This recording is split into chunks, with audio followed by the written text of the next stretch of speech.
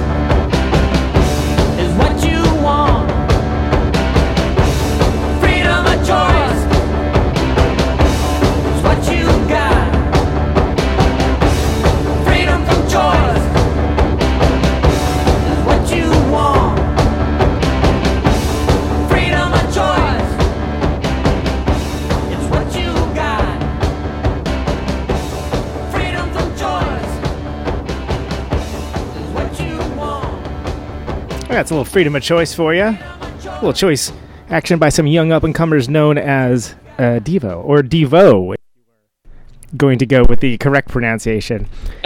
And with us now, we have none other than the man, the myth, the legend, Mr. Jerry Casale. Welcome to the show, sir. Hi there. How are you doing? Fantastic. So de-evolution is indubitably real. It is without question. We are living in it. We are suffering in it. How does it feel to be fundamentally right about everything and have everything be more depressing than you ever possibly could imagine? Well, yeah. Look, we weren't mean-spirited, and we didn't want to be right, but we turned out to be canaries in a coal mine, and this isn't funny. This is real, DEVO. Yeah, don't get me wrong. I like black humor, but this is ridiculous. Yeah, Richard Pryor's black humor. Right. Don't get me wrong. I'm fine with the blacks. Yeah, it's mind-blowing. I mean, it's something that's been a unifying thing with all these shows, no matter who I talk to, whether the artist is world-renowned, such as yourself, or a struggling indie artist. Everyone's in this same horrifying nightmare roller coaster together right now with not only nobody. We'd be better off with nobody at the wheel than who we actually have. Boy, that's for sure. So, because you know what? If nobody's at the wheel, then the boat has a chance of missing the rocks. But when you got somebody steering it into the rocks on purpose, it's a percentage game. Really, well, he might as well be a member of ISIS flying into the Trade Center. Yeah, it's as the kids say, a harsh toke, to say the least. Wow. This is amazing. It's like you couldn't ask for a more kind of, I don't know, suicidal Western culture death wish than to have number 45 at the helm as things fall apart. Yeah, I mean, it's interesting to see folks of who consider themselves critically thinking minded kind of look back on the Bush years with some sort of yearning because things have gotten that bad. It's like, wow, really? Now, how low is that? Yeah, that's when W starts looking good, you know you're in trouble. Right, it gets rough business, to say the least. So, I mean, and those ideas have always been present with the heart of DEVO. And again, I'm saying DEVO because I believe that's how you're meant to say it, right? Yeah, well, you know what was funny is when it became a contraction for de-evolution, and when it migrated from being an art literary concept to musical application. Yes. As soon as we left the little hearth of Akron, Ohio, and started putting out our independent singles, suddenly we didn't have control of anything. You know, you don't have control of anything once you're out there in the world. And so when we got to California in the summer of 1977, everybody was going, DEVO! DEVO! And we went, what? It's DEVO.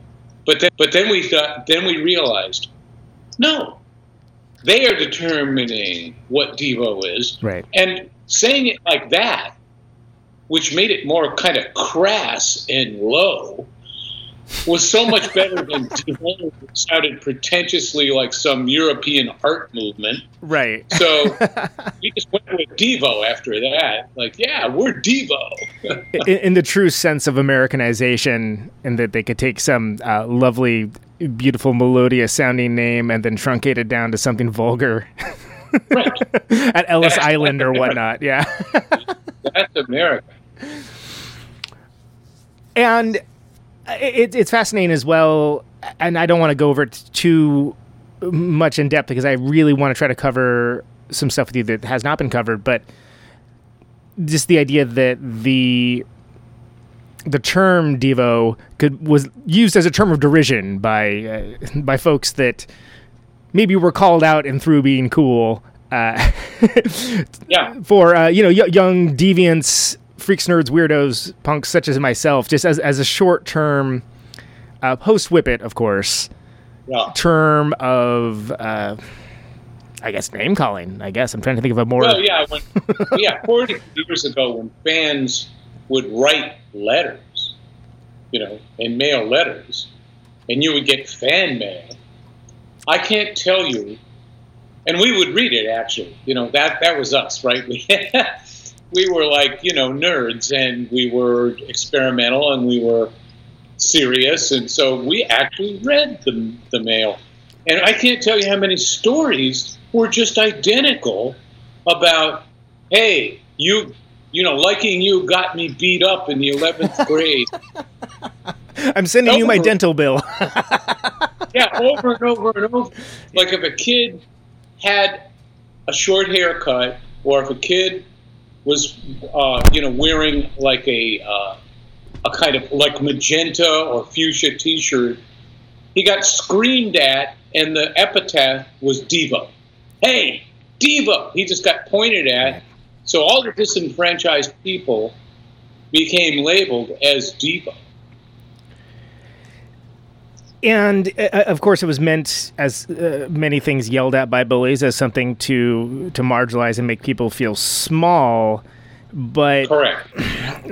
but folks that, we're called it almost, to a certain degree, for a lot of us, it became more of like a rallying cry, right? And it was like, well, why not? Okay, sure. We're all DEVO, and exactly. It became a badge of courage. Yeah. And it's something where culture has changed, and in a certain degree, some people claim that nerd culture is ascendant with, the major motion pictures, action pictures, instead of being Arnold Schwarzenegger or Sylvester Stallone running around shooting terrorists, it's Marvel movies and Batman and things along those lines, and that nerd culture has been mainlined. But that said, I feel like what DEVO was doing, not just musically, but the entire approach had a much different set of stakes to it. And I guess where I'm driving with it is the fact that it started almost as a collective and art movement kind of mindset. It seemed to maintain that as it went on. And that's only coming from the outside. And don't worry, there's a question here eventually. So do you feel that... No, I get it. Yeah, Well, look, you know what happens to anybody that enters the arena of pop culture is you have to expect being trivialized. And that was true 40 years ago. And today it's 10 times as true. And then because of digital culture, there's the online trolls, things we didn't have, actually. We had time to disseminate our message. We had time to develop. We had time for people to actually, contemplate and digest what we were doing, because we still had the album format where music was taken seriously. When an artist put out a vinyl LP, the sequencing and everything else was way thought out, because it had to be, because this was a serious piece of creativity, of content that that cost a lot of money actually to make. Right. And time, investment of time and money as well. And so everything was seriously thought out. So when an artist put out something, if you like one of the songs on the record, chances are you were going to like 6 or 7 of them, because it was a cohesive body of work. It wasn't just some like throwaway where, the record company spends $250,000 on one track and a big name producer to make it sound good, and then the rest, that didn't happen. So, it wasn't the same level of engagement as, and again, I don't know anybody in the band, but like the Waitresses or something, where, there's, even though there might be a... Yeah, right. It was... From the... we were serious. Right. It was substance. Right, exactly. And that's not to denigrate any of their creative work, but to say that it was coming from a far different place with artistic intent, which I think that's something that certainly artists I talk to on this show a lot is a correlating factor. But the fact that you guys got in with a song. Like, you broke into the mainstream. And, of course, everybody immediately wants you to do exactly the same thing over again. So the thing that made it interesting in the first place, not at all, is something that, why don't you just write 10 more of those and make your next record? And that didn't seem like that was on the game plan for you guys. Believe me, we paid the price for not just recreating Whip It, But if anybody had been paying attention, if you play Are We Not Men, the first record, and then Duty Now for the Future, and then Freedom of Choice, and then New Traditionalists, and then Oh No, It's DEVO, each one is different. Right. Each one represented our next kind of point of development as artists, where we're not interested in keeping up the same thing. We had new excitement, new interests, and new ideas, and a different statement we wanted to make.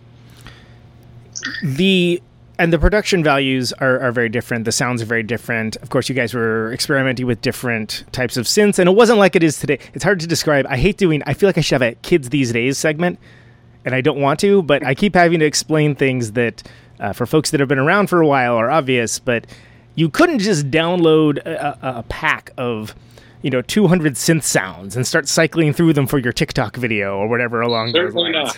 Certainly not. There was a lot of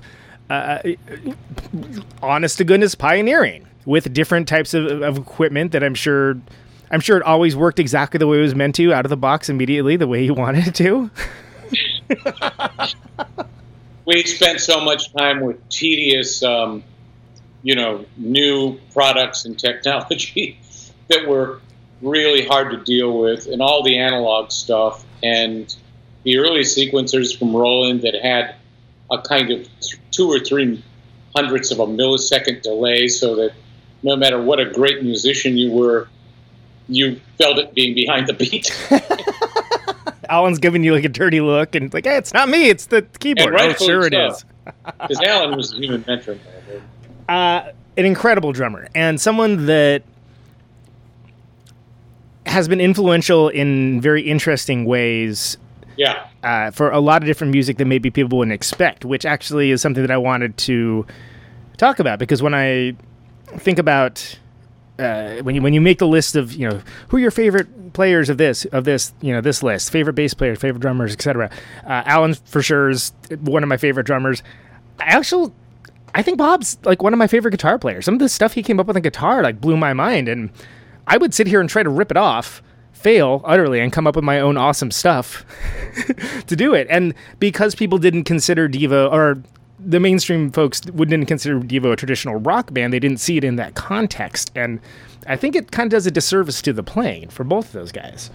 Well, sure, because they weren't flashy. They were all business. And they are favorites among musicians who understand how hard it is to do what they did. Right. And yeah, the people don't get it because they want to see Tommy Lee.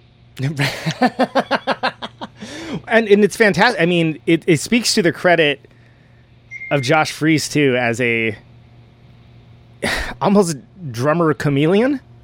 He is a chameleon. He's amazing that way. He's amazing because he can do that. He can do the Alan thing, and then he can also sit right in with the replacements. He can sit in with 9 Inch Nails, and it works for all of it. What's that famous Woody Allen movie, Zelig? Yeah.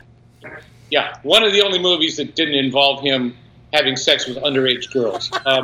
Got to stay on brand. Yeah. But yeah, he's Zelig. Yeah, Josh Freese is Zelig. He takes on the persona of whatever style of music he's playing. He embodies it. He's not like a studio session guy. Right. That kind of distills it down. Oh, you want that? I'll do an ish version of it. He becomes it, and he does it like a method actor. How did you end up hooking up with Josh Freese, actually? Actually, that was my brother Bob Casale's doing. He worked with the Vandals. Oh, see, I had forgotten that he played with the Vandals, because that's another. He just fits right in with the music. It sits right so nicely. That's where he started. And when Alan left DEVO, and we were in this, strange limbo and hiatus, Bob started talking about Josh. And we never really got an opportunity to do anything until the early 90s with Josh. And so as soon as we were, Mark Mothersbaugh, allowed us to be active again, because he was refusing to play live shows, he was refusing to do records, refusing to do everything. And so when we played Lollapalooza and the closing ceremony of the Sundance Film Festival, there was Josh Freese. And after 2 gigs, it's like I didn't want anybody else. I was lucky enough to see you, I think, 4 times. And I wasn't actually aware that it wasn't Alan at the time, because different times, right? Now there's this instant awareness. Oh, you didn't see that tweet? You didn't see that Snapchat? Okay, dude, I get it. But yeah, I had no idea. I was just like, oh man, they sound great.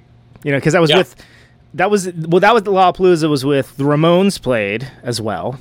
Oh, right, that one, yes. And Melvin's played, bunch of stuff I didn't care about. Soundgarden played, right. Metallica. That was the. Right.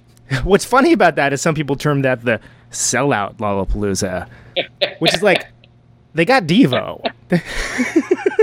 How sellout is that going to be? What made that sellout? The rationale was specious at best. Just because it sold out? It sold out. Yeah, exactly.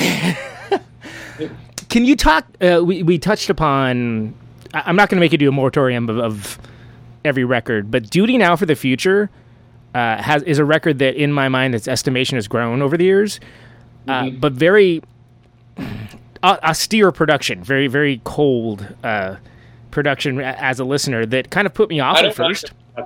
I was very unhappy. Can you speak to that record a little bit?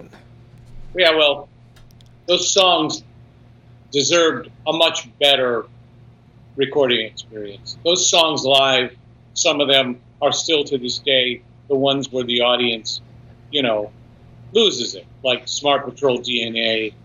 We're talking about major, huge rock songs. Right, yeah, they rip hard, and when you play them live, it is And that's great. The way they should have been recorded, so that they captured that energy. But Ken Scott was incapable of that. And Ken Scott was a bad choice. So how do you feel about the legacy of that record? Do you feel, because some people kind of consider it the lost DEVO record, which I'm like, I don't know how lost it could be, because it's frustrating, because those songs live really were explosive and moved the audience. Right. And as you said, the production is so kind of anal. And in a good way. Folks, not putting down anal. No, it's hey, if that's your thing, good on you. But anal retentive. Right. That's what we're talking about. Right. And it's for me, my pathway into it was just it took a while. It took me being an older man to be like, you know what, these songs are actually really good. Like, I don't know, why did I not like this? And yeah. It's the production that made you not like it. I guarantee it. Yeah, well, yeah, it's certainly not the songs. I mean, especially because there's been live records of you guys, and just having seen you guys, like, God, these songs are awesome. I should check that record back out. So, first record, I think you've gone over a lot with. By the time you actually finally recorded a record, which ended up being Eno, I think you're angling for Bowie, if I remember correctly. Yeah, we had written 50 songs before we got to record a record, and we had a plan in place to produce the first record with David Bowie, and then those plans, like they say, the best laid plans of mice and men. He just kept delaying it because he had so many things going on in his career, and he started to branch out into feature films.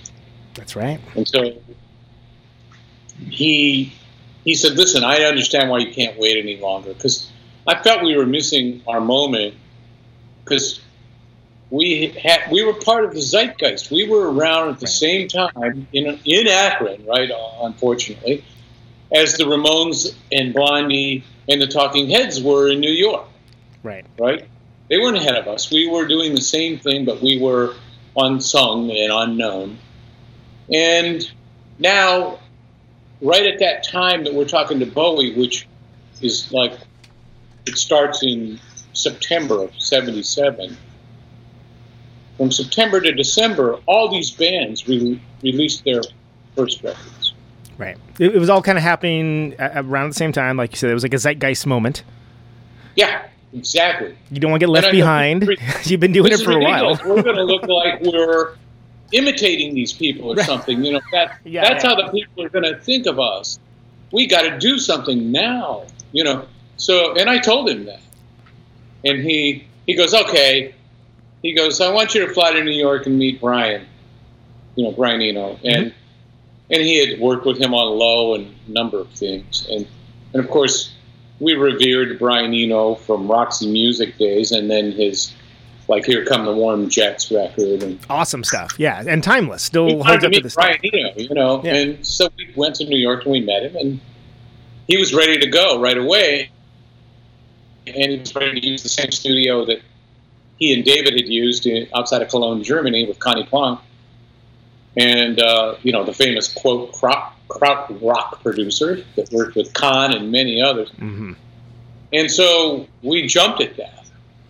You know, we were off to Germany in the winter. Yeah, had you guys ever been abroad before at that point? No. Wow. Hell of a first trip. No, I had really never been out of Ohio except Detroit, Michigan a couple times before we went to California in the summer of 77. So yeah, I'd never been to Europe at all. How was that experience as far as recording the record? I mean, obviously you were more than ready to record the record at that point. You had... Well, in a way it was, you know, in retrospect it was really good because, you know, we get picked up at the Cologne airport by this guy that looks like he should have a role in Conan the Barbarian. And he's got, you know, the long hippie hair, the beard, the white fur coat, no shirt on underneath, and necklaces and chains. Fantastic. And, you know, like wide whale corduroy flare pants and brown boots. And we're thinking, this guy is DEVO. Like this, he's personifying it. Yeah. This is what we make fun of on a large scale level. And we think, oh shit, we're in trouble. And of course we jump into his big Mercedes and he drives, you know, at 90, 100 miles an hour on the Autobahn, but like a full 45 minutes out of Cologne into some godforsaken, you know, rural, isolated place. And you're like, are we going to make a record? You're going to murder us. What's happening here? Yeah.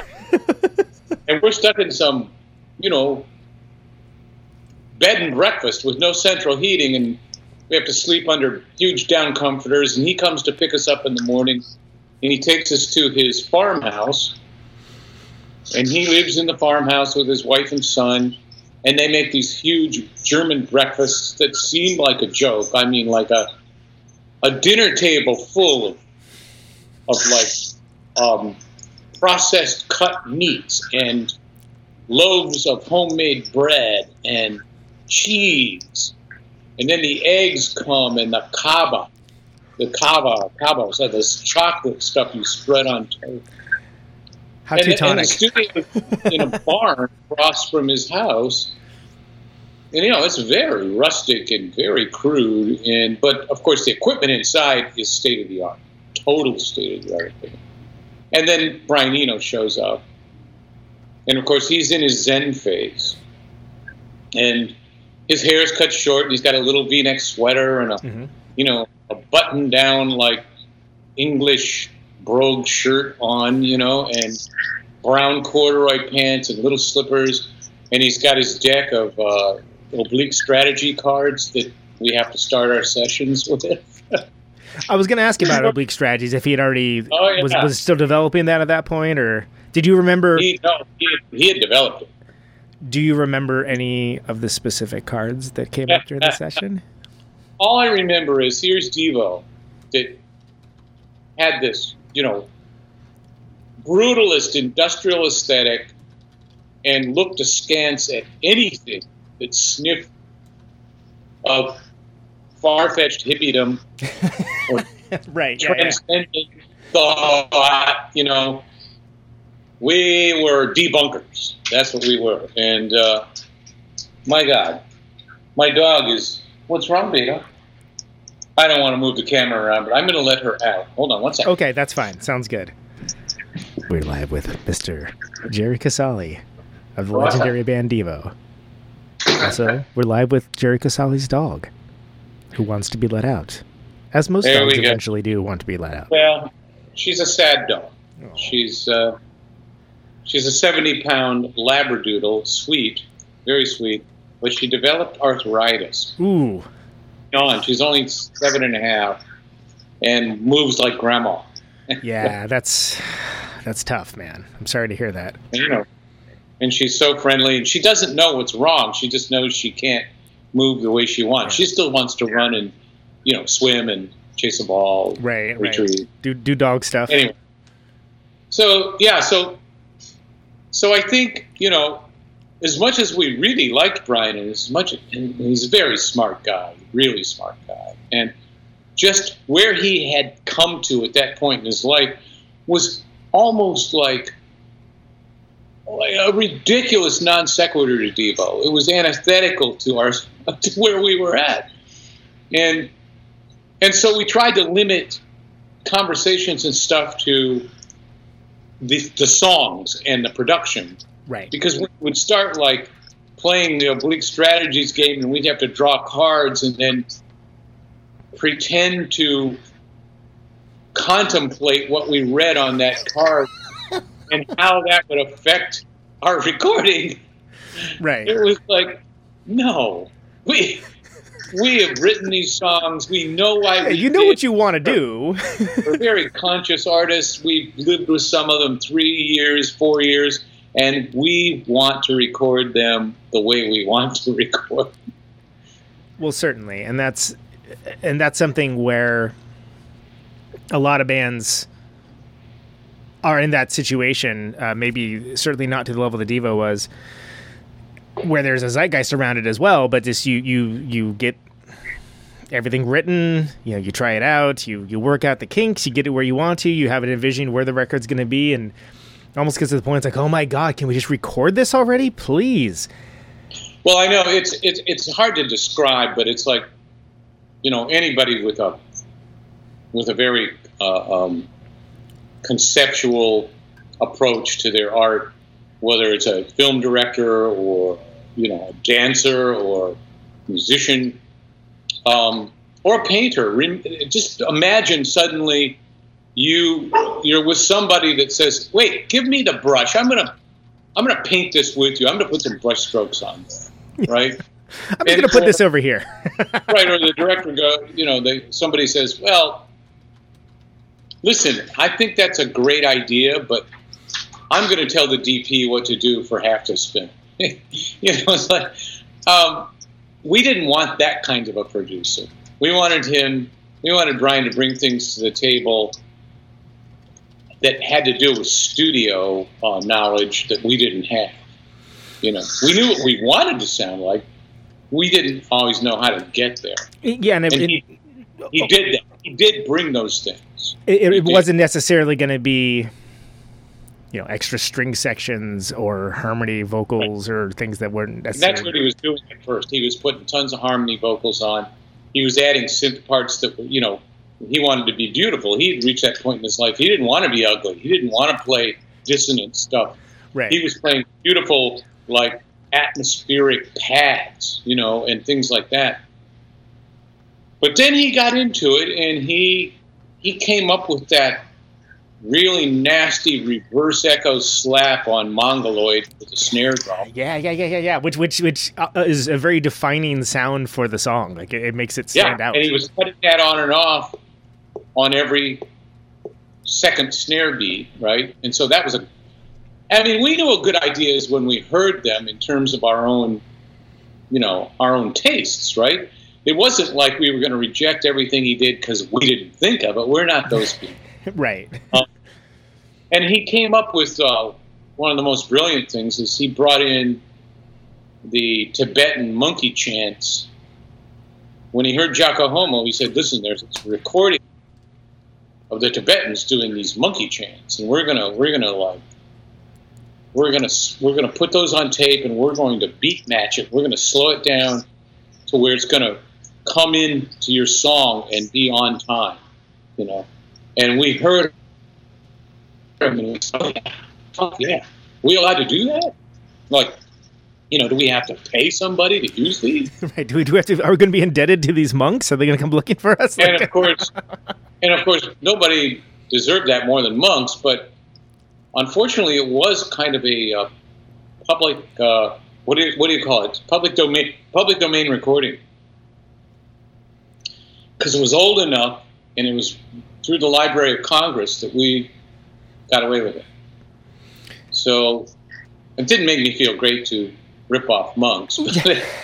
Yeah, they generally are ripped off enough as it is, so that's... Yeah. It would turn around on us many times over, but we got ripped off big. And did you feel that... So there was a couple songs that there are earlier recordings of, I'm thinking of Jocko Homo specifically, and a couple of the other ones that ended up in the Pioneers Who Got Scalped, which is a great compendium of just like good balance of, here's the hits and here's all the weird stuff as well. Yeah. And in some ways, I actually, they're different, but on some days I actually prefer that version of Mongoloid, for instance, because it has a totally different feel to it. Like it's got like a meaner feel in the earlier version. Well, you could say it's more honest because it happened at a time when, we hadn't seen Paris. We were down on the farm. Right. And once you go to New York and L.A. and you're influenced by all these bands that you're seeing, we saw everybody, right? I mean, we saw Iggy play, we saw The Damned, we saw Suicide, we saw the Ramones. You could go on and on and on who we saw, and the Sex Pistols, and saw all these bands live. And you can't say it's not affecting you. You wouldn't be honest if you said it wouldn't affect you, because it was just the sheer energy and performance and the new kind of punky BPMs that were insane, right? Right. We got pumped up. We sounded like we were on blow before we ever did blow. So, and during that time, that's also when John Lennon was kicking around New York as well. Yes. Mm-hmm. Didn't he see you guys play at some point? Well, apparently he saw us play. Now, I never personally saw him. He came to Max's, according to the lore. Nobody in the band saw him there. Mark says he came up to Mark when Mark got in a van outside of Max's and said, "Hey, I know where you got that lick from Uncontrollable Urge. Us." Of course, you're talking about the yeah. Well, yeah.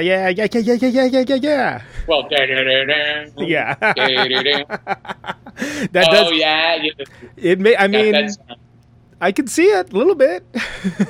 I can see it a little bit. A little bit. I thought it was more off of Led Zeppelin, personally. Yeah. So, but of course, they ripped everything off. Yeah, I mean, it's because I say, who are they to talk? Really, I mean, come on, guys. They keep winning lawsuits after years, though. It's funny. Well, there's something to be said for entrenched power, which is an entirely different conversation, or a larger scoping conversation, I suppose. Well, it's just that intellectual property is not respected anymore, and if you have deep pockets, you're going to win those suits. Right. Just make the other guy give up, right? Can you when you're mentioning the monks, it brought to mind the fact that Are We Not Men has the Stones cover on it, and there's a story about getting clearance from that from Mick that I quite like. I'm not sure how much of it is lore and how much of it is for real. Was that difficult to get clearance from? Well, see, that's back when intellectual property was taken seriously, and because we had changed the music so much, it was looked at in a pejorative way. It was called parody. Like, you guys have done a parody, and there was a clause, in music law where you had to go get permission from the writer or writers to do the song that way, or else Warner's wanted nothing to do with that. They wanted it off the record. So Mark and I flew to New York from Los Angeles in March of '78, and we met Mick Jagger at Peter Rudge's office somewhere in 57th Street, in some building that had condos and apartments and offices. And of course, it's this lush office with these oversized leather club chairs, brown leather, English style, Afghan rugs, a fireplace going, big windows looking out towards the city. And there's Peter Rudge in a three-piece, Savile Row suit, pinstripe, with a paisley tie, and one of those creepy shirts that Robert Kraft of the Patriots still wears with the white collar. That 80s shit. I know precisely what you're talking about, yes. Yeah. Of course, Mark and I are nervous, and we make small talk with him, and he goes, okay, I've called up to Mick's apartment. He's coming down. So suddenly the door opens, and there's Mick, and it's like, I don't know, 1:30 in the afternoon, and he looks kind of sleepy, and he's got this velour turtleneck on and some wide whale corduroy pants and socks. He doesn't have any shoes on. And he nods, says hello, and shakes hands, and then he asks Peter if he's got any claret. So Peter opens his wine cabinet and pours him a glass of red wine, English call their light Bordeaux claret. So Mick swirls the glass around, sits down in the club chair, and goes, all right, let's hear it then. And there's a boom box on the mantel fireplace. And you guys are in the same room. You're in the same room with a shoeless Mick Jagger. Yeah. Enjoying And some Mark wine. goes the cassette in, hits the boom box, and it starts, and Mark sits down. Jagger's got his head down, swirling his wine, sitting in the chair, and he's about 25 seconds goes by. He's still looking down. He's still swirling his wine. And, of course, we think, oh, man, we're fucked, And then he puts the wine down on the hardwood floor, and he stands up, and he moves towards the boombox and starts dancing like Mick Jagger in front of the fireplace. He's doing all the Mick Jagger moves that you see Mick Jagger do. And he spins around in his stocking feet on the hardwood floor, and he goes, I like it. I like it.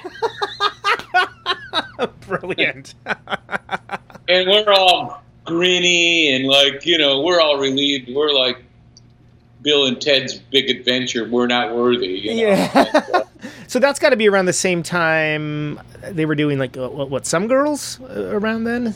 Yeah, they put out Some Girls at that point, I think. And I think that's the one that's got the kind of that's a pretty good tune, but it's almost like a disco-y kind of number, right. if I remember. So it wasn't exactly out of the zeitgeist for Mick. Like, he was doing his best to keep the Stones relevant, right?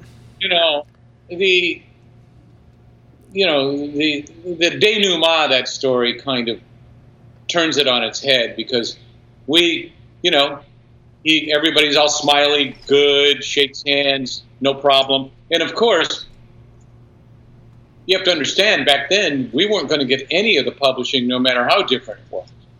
So we fly back to L.A., and Monday I call our new manager, Elliot Roberts, and I say, hey,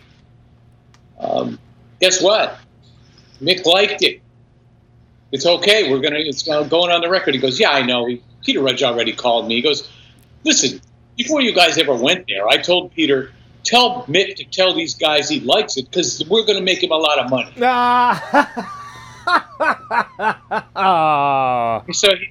And that was Elliot Roberts. He just wanted to like deflate my heart on. Yeah. That was.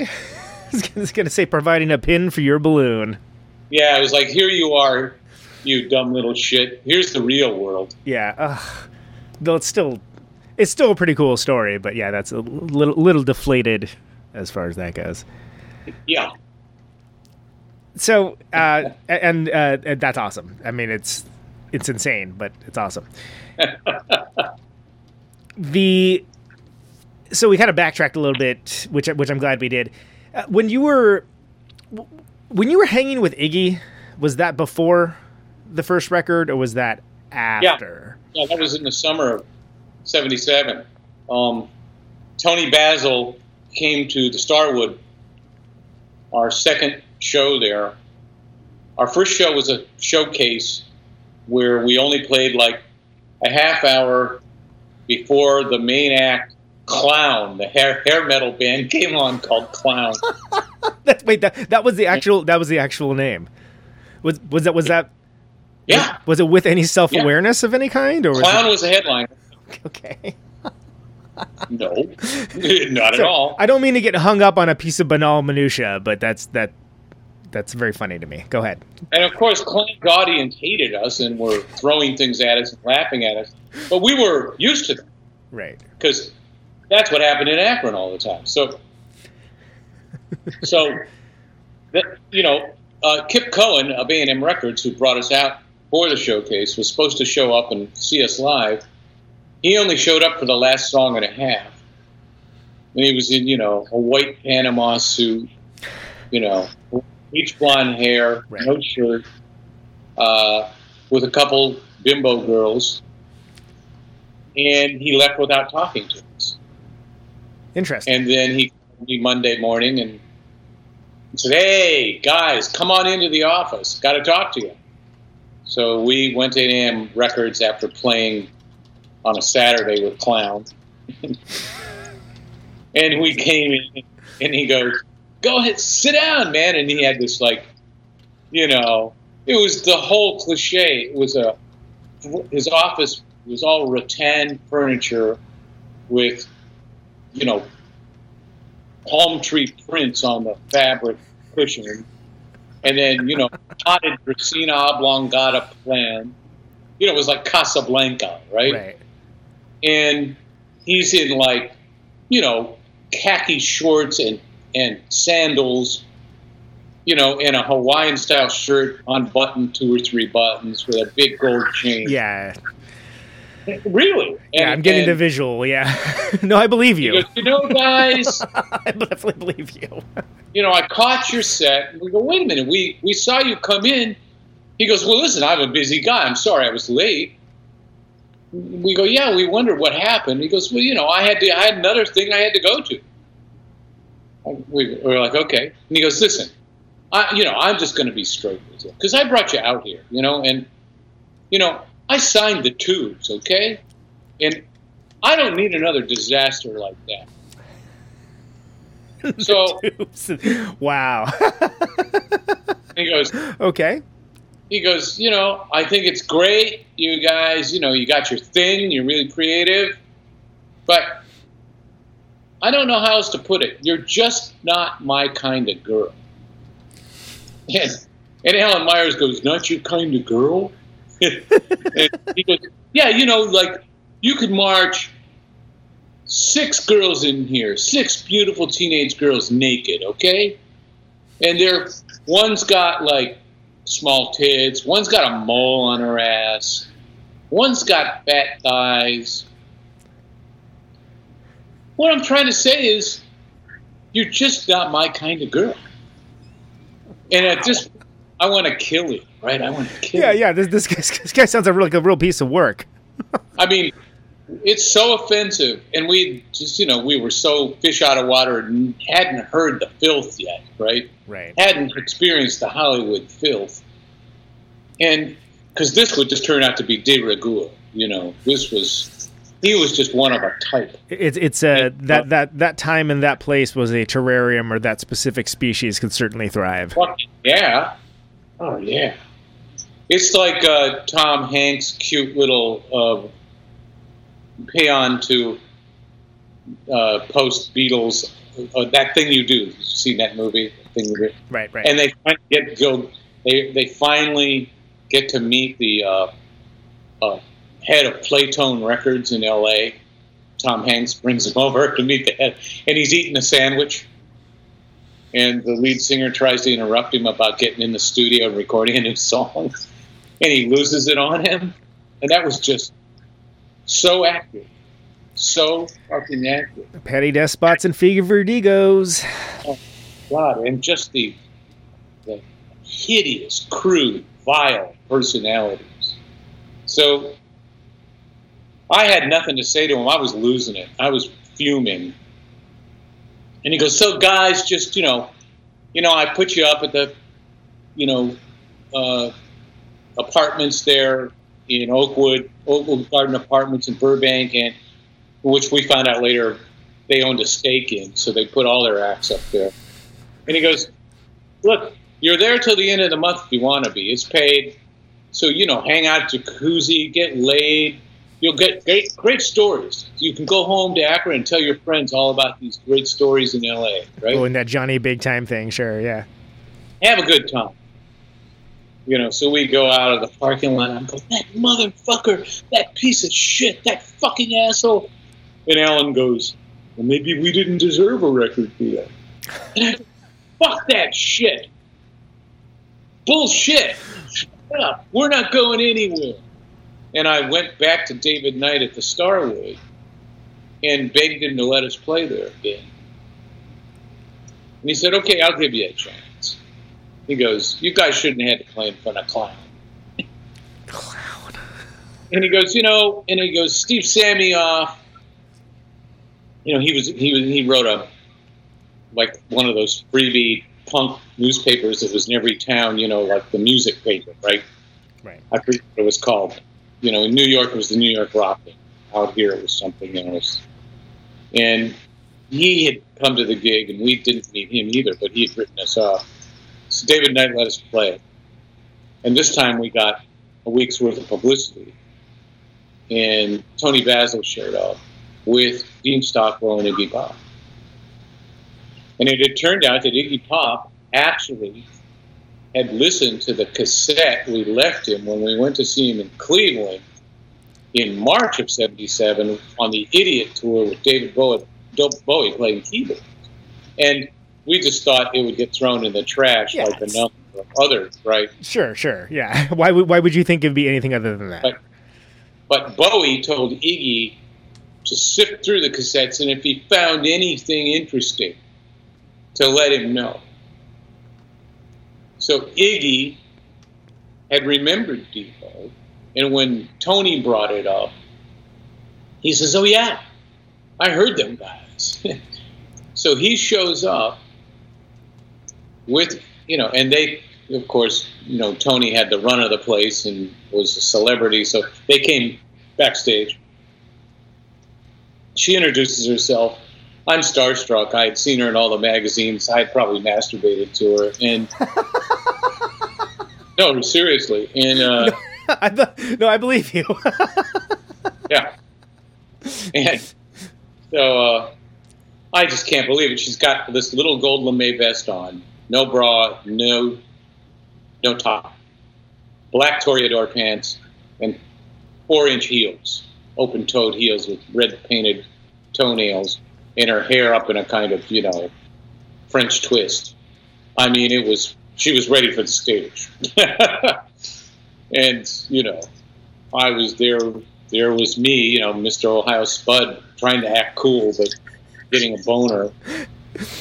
And she introduces Dean Stockwell, who I didn't recognize at all. I remembered him only from his youth and early movies, like, what was Boy with the Blue Hair. Yeah, he's been in tons of movies. Absolutely. Like one time, for whatever reason, I ended up looking up his discography, and he's been in a lot. But it's hard to remember like a definitive. Oh yeah, that movie is the one that was his definitive role or anything. And then she points to this guy who's seated against the wall, looking kind of wasted. He's got regular kind of eyeglasses on, in a kind of a messy chopped up punky hairdo and just a T-shirt and jeans. And she goes, and this is James Osterberg. And I knew who that was, right? I'm like, right. And now I had seen him like 6 months before that looking like Iggy Pop, right? So I go, oh, yeah, you're Iggy Pop. And he just looks up at me and goes, I am Iggy Pop. Like, you asshole, right? He looks at me. And I go, oh, I'm really sorry. I didn't recognize you, man. You know. That's how my thing was. He got to talking and he explained how what James, what David had told him. Right. And we recounted the whole night there at Swingo's in Cleveland. And he said he was going to call David and tell him that he saw us and that we were great. And he did. And he referred me to Stan Diamond, who was David Bowie's attorney for Bewlay Brothers Records that he had with Tony Freese. And that's how those talks started. Everything was through Stan Diamond. And then eventually it was through this girl, Coco, that was Bowie's Girl Friday, who everybody had to go through. As it turns out, I found out the various public figures that Coco was notorious. Coco was like the gatekeeper in this situation? Yeah, total empowered gatekeeper, yes. Yep. So, okay, oh wow, that's quite the tableau. And no clown this time, so that's good. No clown this time. And we got a crowd because of Steve Samioff and this punk paper. We got a crowd that came to see DEVO. Right. The word on the street in the little new wave punky community, because I had, along with everybody else in the band, seeded the whole Sunset and Santa Monica Boulevard telephone poles with DEVO stuff, right? Right. We did our job. We stapled DEVO stuff all over the fucking place. And Steve Samioff had written about us, and that was that. We got at least a crowd of 100 and so people that were there to see us, and they went nuts, and David Knight asked us back. We started sleeping on floors. I started sleeping with Tony Basil. Wow, what a remarkable turnaround. It sure was, and she hooked me up with all these locals that were connected and helped me out with the business. Yeah. So that I got to meet Marshall Burrow, and I got into the store. I got into the whiskey, and so on and so on. And then we got ourselves into Mabuhay Gardens because of her connections, and it just mushroomed quickly. Things happened so fast back then. Everything was so fast. Each week was a complete new level and new adventure. And we ended up being out in L.A. for 3.5 months that culminated in the famous Halloween shows at Starwood. Got shut down by the fire department because David Knight oversold them. And by that time we were being courted by 8 or 10 record companies, all competing. So it kind of took advocacy from known commodities to wag the dog in this case. Right. And, most of the people approaching us were nefarious characters like Kip Cohen, and they would ask for too much, and they wanted a piece of publishing, and they wanted to sign you to deals where you didn't have control over the money you were supposedly getting. And I had read a book about the music business put out the head of Chrysalis Records, our kind of music. He had guided the careers of people like Whitney Houston. Okay, gotcha. All right. You see him. He's still an important character. Clive Davis. There you go. And he wrote a book about the music business. And it's so ironic that he would be telling artists, watch out for these things, when he had done all of them to the artist.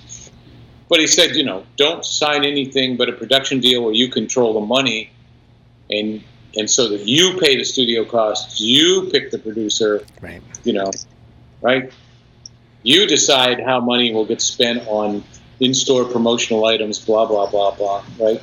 Yeah, so nobody And can don't- launder money through your band budget or something along those lines. Yeah. Sorry, what was that? And don't let anybody take a piece of your publishing. Yeah. So it's like, so I was armed with these, these don'ts, and I stuck to them, and so I became known right away as the difficult guy. Right. So right away they would go to Mark, because Mark liked to tell people what they wanted to hear and wanted to be liked. Right. And I didn't give a fuck if I was liked, because they were trying to rip DEVO off and nip our careers in the bud as far as I was concerned. So I wanted to preserve what DEVO was about and get us to the first base with intact. Right. Intact. And I thought both do that. But his Bewlay Brothers deal was another ripoff. And that's why we didn't sign with Bewlay Brothers. Well, and Because Warner was going to give Bewlay Brothers $500,000 an album. Bewlay Brothers were going to turn around and give us $250 an album. Right. But the $500 album was all recoupable from DEVO income.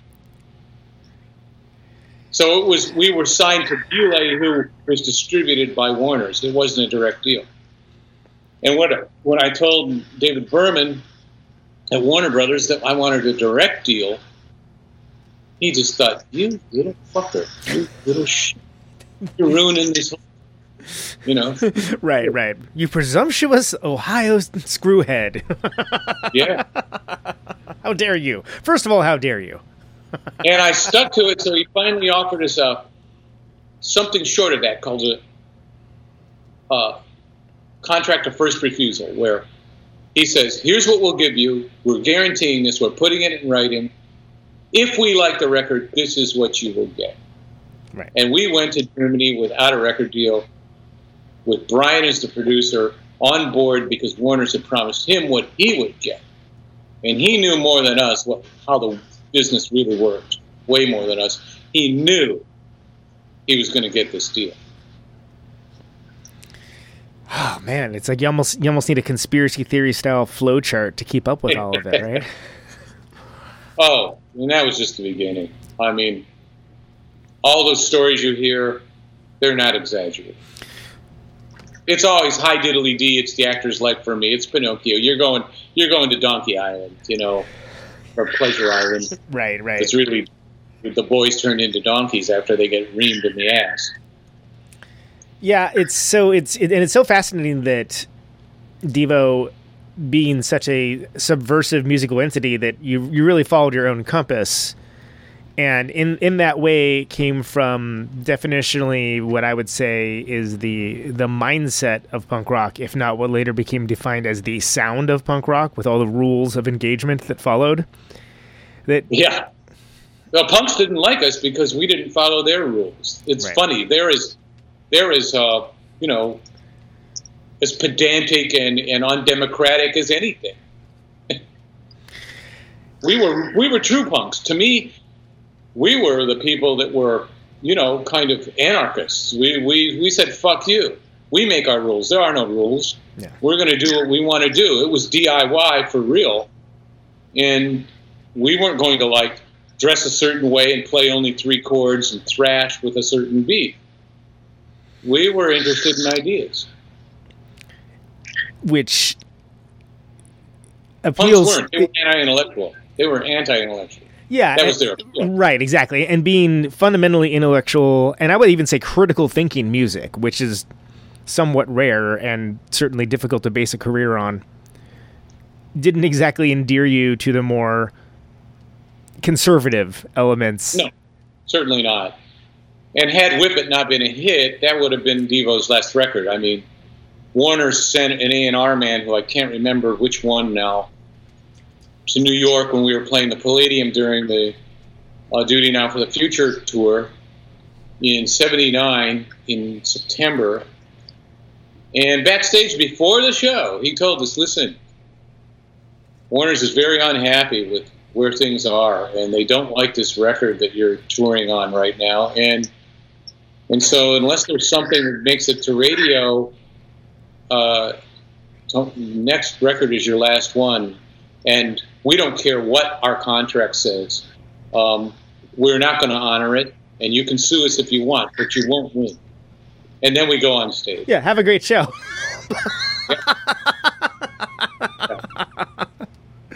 Wow.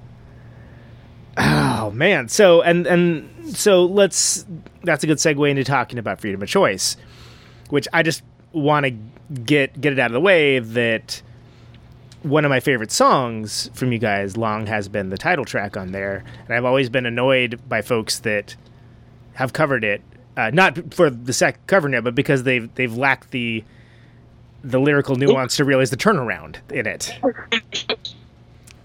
I'm sorry, you broke up there for a second. I mean, I always wanted. I said, who covered freedom of choice? I don't know of that. There's been a few. Let's see. I think Moby may have done it. I mean, it's nothing. Yeah, that's a mistake. No, you know who? Okay. Well, you know what I'm saying. Look, I love Moby, but no, we don't need vegan feel-good granola version of freedom of choice. What we needed was Axl Rose to cover it. Right. That's what would have been with Guns N' Roses. We're freedom of choice. It would have been incredible. Watch you wow. It would have been a big hit. It was a fucking rocker. Yeah. Well, and that harkens back again, talking earlier, the fact that there's a lot of, as much as you guys were very academic music, it hit hard and rocked hard, and therefore it's something where it lends itself well when you have like isn't there a Soundgarden cover of "Girl You Want," if I remember correctly, which blew my mind. It's so bizarre. Yeah, it's really it's very strange. They deconstructed it and made me not like it. At least they tried to do their own version, I suppose. We can. Well, that. They did try that, and I did kind of like Kurt Cobain's version of "Turnaround." Well, and one of the reasons I liked about it is because that was one of the lesser known songs. That was not one of the ones that felt definitively have a definitive version. So I think it was only a B-side on a single. Yeah. Yeah, because I didn't even have that on my records when I heard it. I'm like, this is a Devo song? Which one? Where? And then Rage Against the Machine did the most morose version of Beautiful World you could ever imagine. Which is a fairly morose song to begin with, which is one of the things that makes it. I've actually never heard that, but I can't say I'm a huge. Well, we made it sound upbeat. Right, exactly. That's what made it. So that's the commitment to the bit of it being. The subject matter is very dark, and the subject matter is very like if you stop and think about it, it's like but you listen to it, it's like that's a peppy little number. And it's for folks that just don't listen closely or don't listen to lyrics at all, they maybe would not even notice that. Well, that's what I loved. That's what Devo was good at that. I mean. Right. On that song, the sucker punch comes at 3 minutes. Yeah, and that, for you, but not for me. Not for me, exactly. And that's a thing that, for me, that makes the song. That makes it. It's. That was it. It would be like it'd be like watching Get Out and only watching the first 20 minutes of it. Oh, it's a delightful movie where a young man and his girlfriend go on a pastoral vacation. Did you the original script for Get Out? No. Well, it ain't a feel-good ending. I was going to say, I know that they did there was an alternate ending, which ended probably more like how it actually ended in real life. How it would actually end, where the cop shows up and assumes the black guy killed the girl, and he goes to jail for murder. Yeah, and that's... Hollywood doesn't like that. They don't like that. Too real. Yeah, what they like is glad-handing giving themselves rewards for solving racism, like that movie Crash, which is one of the most insulting things I've ever seen in my life. Oh, my God. That was amazing. Oh, that was a de-evolution in action, my friend. It sure was. Yeah, that's what they call a load of shit.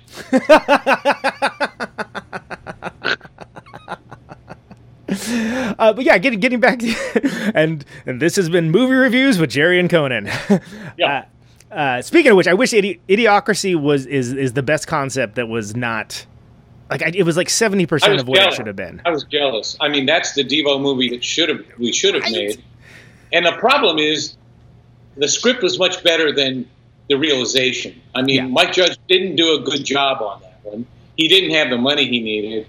And he didn't have the power he needed. I like Mike Judge a lot. But he's brilliant. And Silicon Valley alone shows that he's still not only got it, but has the ability to be insanely funny and relevant now with current topics. The first 3 seasons of that were right on the money. Yeah. Then he kind of jumped the shark. A little bit, but in my personal estimation, even with not sticking the landing, I think they did a good enough job to be in the upper echelon. Yeah. And a smart show, a fundamentally smart show. The formula became so caffeinated that in every episode, there were going to be 3 times that something good happens by something followed bad, by something followed good. Right. And it's not, I mean, that's not atypical either for kind of not knowing how to land the plane with something. It's not the first time that's happened, for sure. Yeah. Yeah. But getting away from the media critique, freedom of choice, so, one of the things that I love so much about the title track on there was, again, it's sort of, depending on how closely you listen to the lyrics, you can take away something different from it. And well, it sounded patriotic. Exactly. It sounded like, hey, everybody, let's go to the 4th of July and do a thing. And then if you listen to the lyrics, it's like, oh, no, this is like a critique of what it means to basically be a human and have free will, and what you and it's fantastic that it's sort of wrapped into like a pill you would give a dog. You wrap it in a little cheese and give it to the dog. Yeah, well, that's DEVO. That's just a good way of putting it. Because look, I mean, our worldview and our view of humanity, while it was dark, it was based on real evidence, real, just hit you over the head over and over empirical evidence that if you're not blind, you can't miss it. And of course, in the 50s, there was a famous behavioralist psychologist, Erich Fromm, F-R-O-M-M, and he wrote a book where he describes how people wanted freedom from choice. Right. How they put their heads in the sand and they conform even when they are not, forced through some threat to conform. This is what they do. This is a problem with human nature. And so the people that are capable of logic and critical thought are in the minority. And that's why there's always this rush towards dictatorships. And that's now what in America, our wonderful experiment of democracy, it lasted a long time. It was a good run. But yeah. it was a good run, and it's just in the last 50 years, it's been death by 1,000 cuts where, the average person wants to, what's the cliche about the frog in the warm water that's being... Oh, yeah, where you turn the heat up slowly, the frog doesn't notice until it's already boiling. Until it's too late. Yeah. That's kept going here, where people, all the glass half full people, kept going, oh, no, we're going to turn that around. There's still plenty of democracy. You're just overstating it. We can undo what they've done. And what they don't notice is the glass kept getting smaller. It was like a shell game where they kept putting the glass back in front of the person, and this time it wasn't an 8-ounce glass, it was a 6-ounce glass, and so on, down to a shot glass. And now the system has been so destroyed and rigged by right-wing ideologues who hate liberty, hate freedom, don't like democracy, that they've won.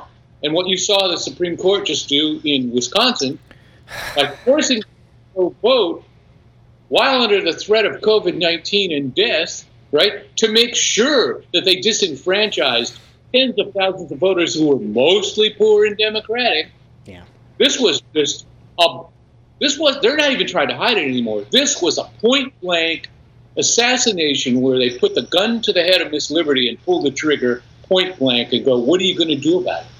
And nobody can do anything about it. Now you have a 36% minority controlling everything. Yep. And that's the way it's going to go. So now what's happening is, if it wasn't bad enough already, where you have a subhuman, vile dictator president who loves fellow dictators across the globe, COVID-19 was a gift in his lap bigger than that 9/11 was a gift in W's lap to pull through the Patriot Act and TSA, right? That's kindergarten. This is the big deal, folks. This ain't going away. This is now going to be the surveillance state, a plutocracy, where any illusion about freedom or privacy is gone. Right. And well, yeah. It's. I mean, that started with the Patriot Act.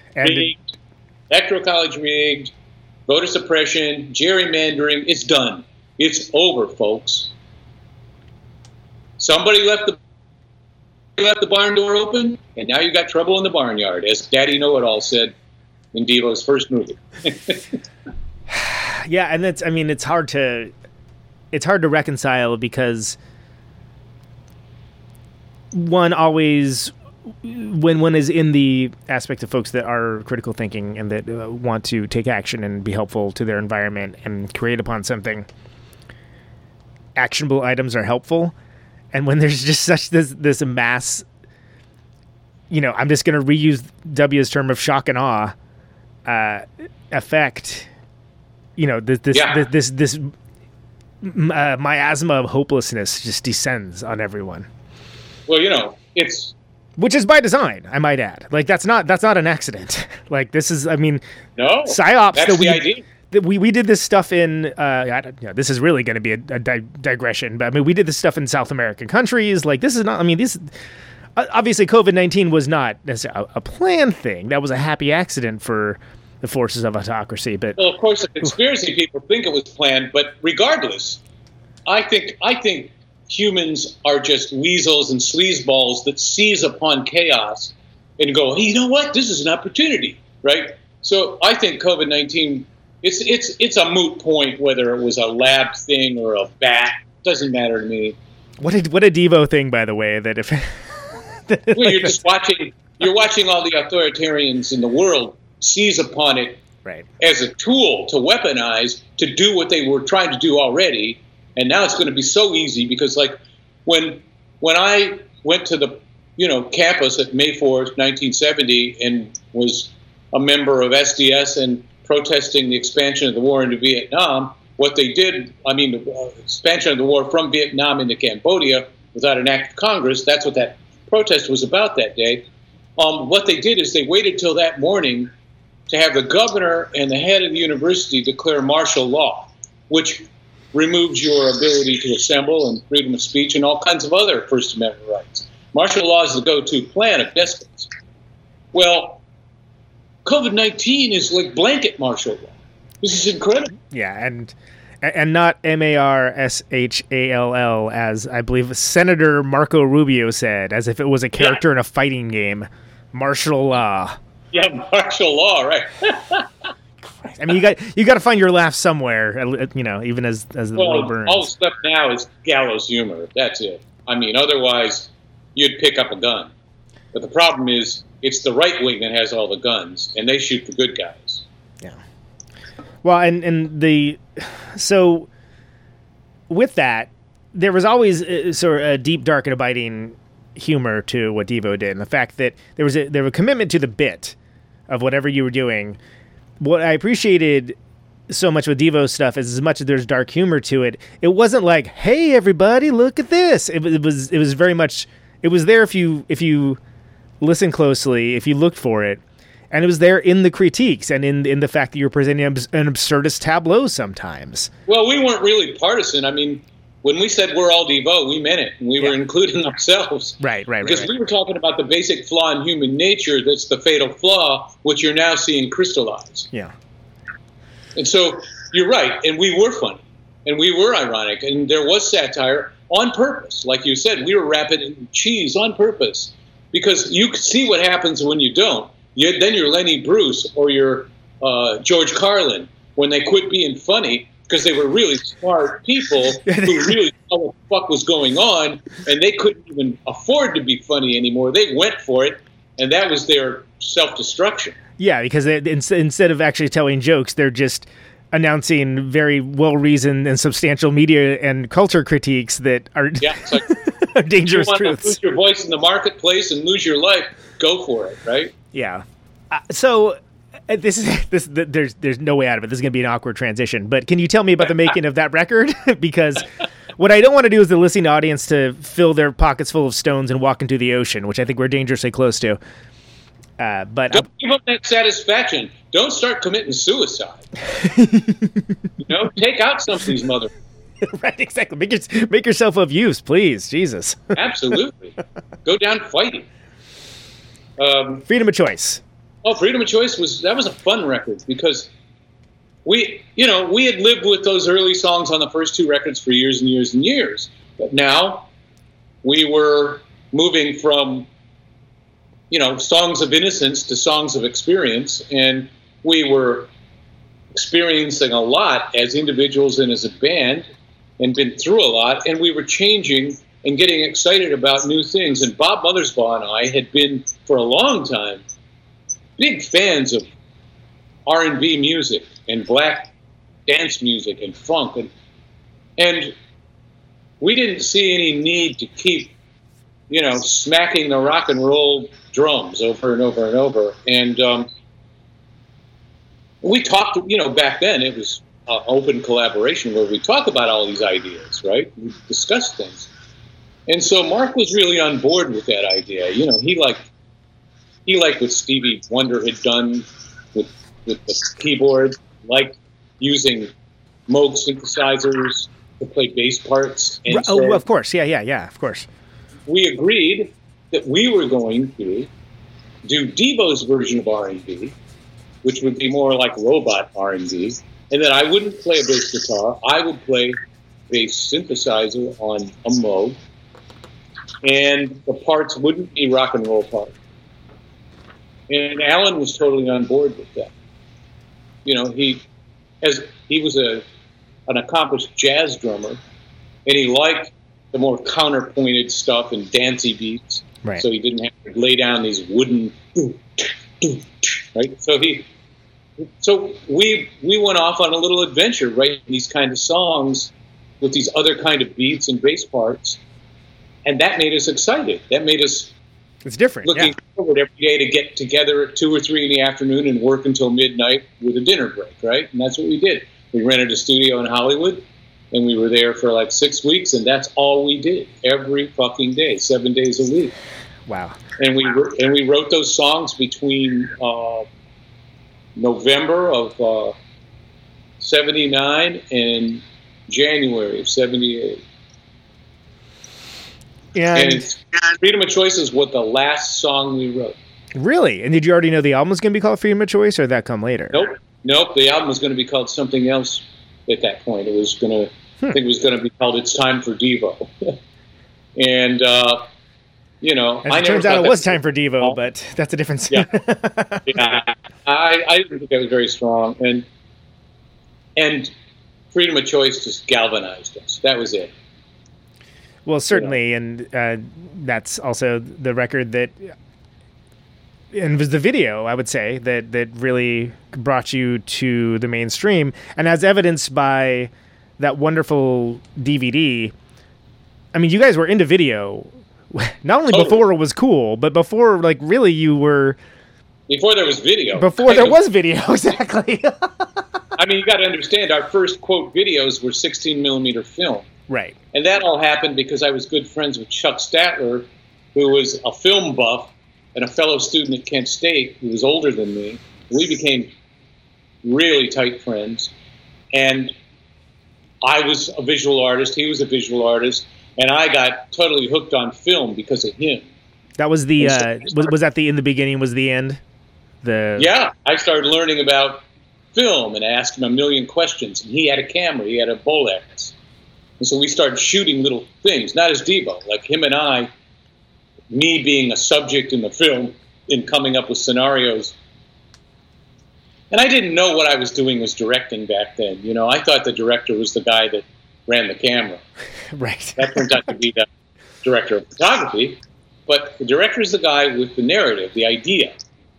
But when you're making a film, you really have to know a lot before you're going to be a good director. And I didn't know what I needed to know, but Chuck was teaching me.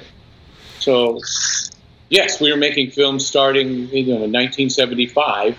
We started making The Beginning Was the End. And it was a short, and we were going to introduce the idea of this band that was only a concept. There was no real DEVO. So DEVO was an idea, and that was, that was Bob Mothersbaugh, Mark Mothersbaugh, Jim Mothersbaugh on drums, who was this technician trying to make electronic drums back then. Back then, wow. And those were homemade electronic drums. 76, right? I mean, this is to place it. Am I correct? Around that time period? Yeah, Jesus. Yeah. And first appearance of Bougie Boy, first appearance of General Boy, like characters that would be part of the DEVO world for years to come. Mark and I were mask collectors, and we would always put on masks, and we would do performance art dramas. Chuck started shooting some of that stuff, and we sat down and mapped out that first movie. Right. I still have like notebooks and funny this on the back of a menu one night when we were eating dinner together with Chuck. I started mapping out scenes, and I still have that menu. That's awesome. That I wrote back of, yeah. So we were totally, DEVO always was a multimedia concept from the beginning. It was on purpose, Totally.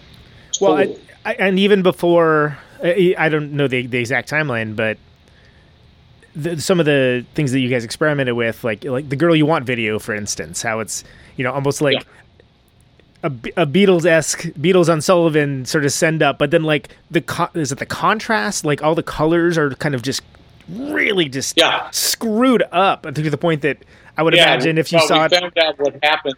Well, we found out what happened in a video editing suite by accident when it's just like it's the video version of audio phase shifting when things go out of phase. Right. So when the RGB goes out of phase, there's this complete mutation of all the colors. And we said, okay, we're going to do that on purpose. We're going to take our video and we're going to put it out of phase on purpose. We're going to shoot it, it'll look good that way.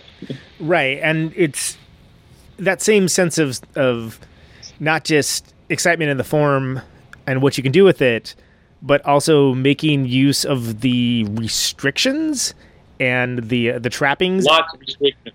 Yeah. Lots. That's certainly something that I took from creatively from that, as many others have as well, of making that part of the adventure or whatnot. And then if you watch them all together, like in that DVD, which I don't even know if that's available in another format, it's really quite compelling and can be a great introduction to the band, because I think you get a good sense of you guys' personality and like overall ethos that maybe you wouldn't get just from someone making you a playlist or a mixtape, if this was the days of yore. Yeah, we shot Freedom of Choice and Girl You Want for a total of $25,000, and using those huge old video machines and those heavy cameras. And that's no money at all. I mean, we went to some casting agency and got all extras for those girls in the crowd for Girl You Want, but then we didn't have enough, so we dressed up some guys in drag. I don't know if you know, there's 3 guys in drag in that crowd. I've watched enough that I actually did notice that, and what's funny is I watched it recently and I was like, oh, I didn't notice that guy. Yeah. And of course, Chuck went to some company called Employees Overload or something, where people that were looking for jobs, signing up for unemployment, looking for jobs. He got the kid to get in the electric weight reduction machine with milkshake. Yeah. From Employees Overload. Yeah. What does that listing look like? Needed. That was a really crude machine, too. One human being to be on 1950s style weight reduction machine for music video. I know. Safety not guaranteed. Really cheap. And what's funny is he was so stiff and such a bad actor that the milkshake wasn't coming out. So we had to get him to do things to make the milkshake spill on purpose. It's amazing. What you find out when you're a director, you have an idea, and then you realize this is really hard to make this happen. You have the vision. What's my motivation for the milkshake spilling out? Well, you're on a machine, dude. when you're doing comedy with untalented people, which DEVO excelled at. So with Whip It, it happened to be a confluence of, overplayed or not, brilliant song, brilliant video, perfect time where MTV was allowing the rabble in because they hadn't have it figured out yet. That's right. And all of these things conspire to change things up, I think would be a charitable way to say that, right? Yeah, because we had started our tour for Freedom of Choice thinking, okay, this is the last tour because they'd already told you. Yeah. Warner's had put all their money on Girl You Want, and it stiffed. So, which is crazy because that's I feel like of all the, like that's a song that I could play for rockist people, and they would get it immediately. Like it's just such a peppy, instant hook sort of song. But whatever. Yeah. So it was like that's it. We put our money on black on the roulette wheel, and it didn't come up. So we go out and we're playing small venues and thinking this is the end. And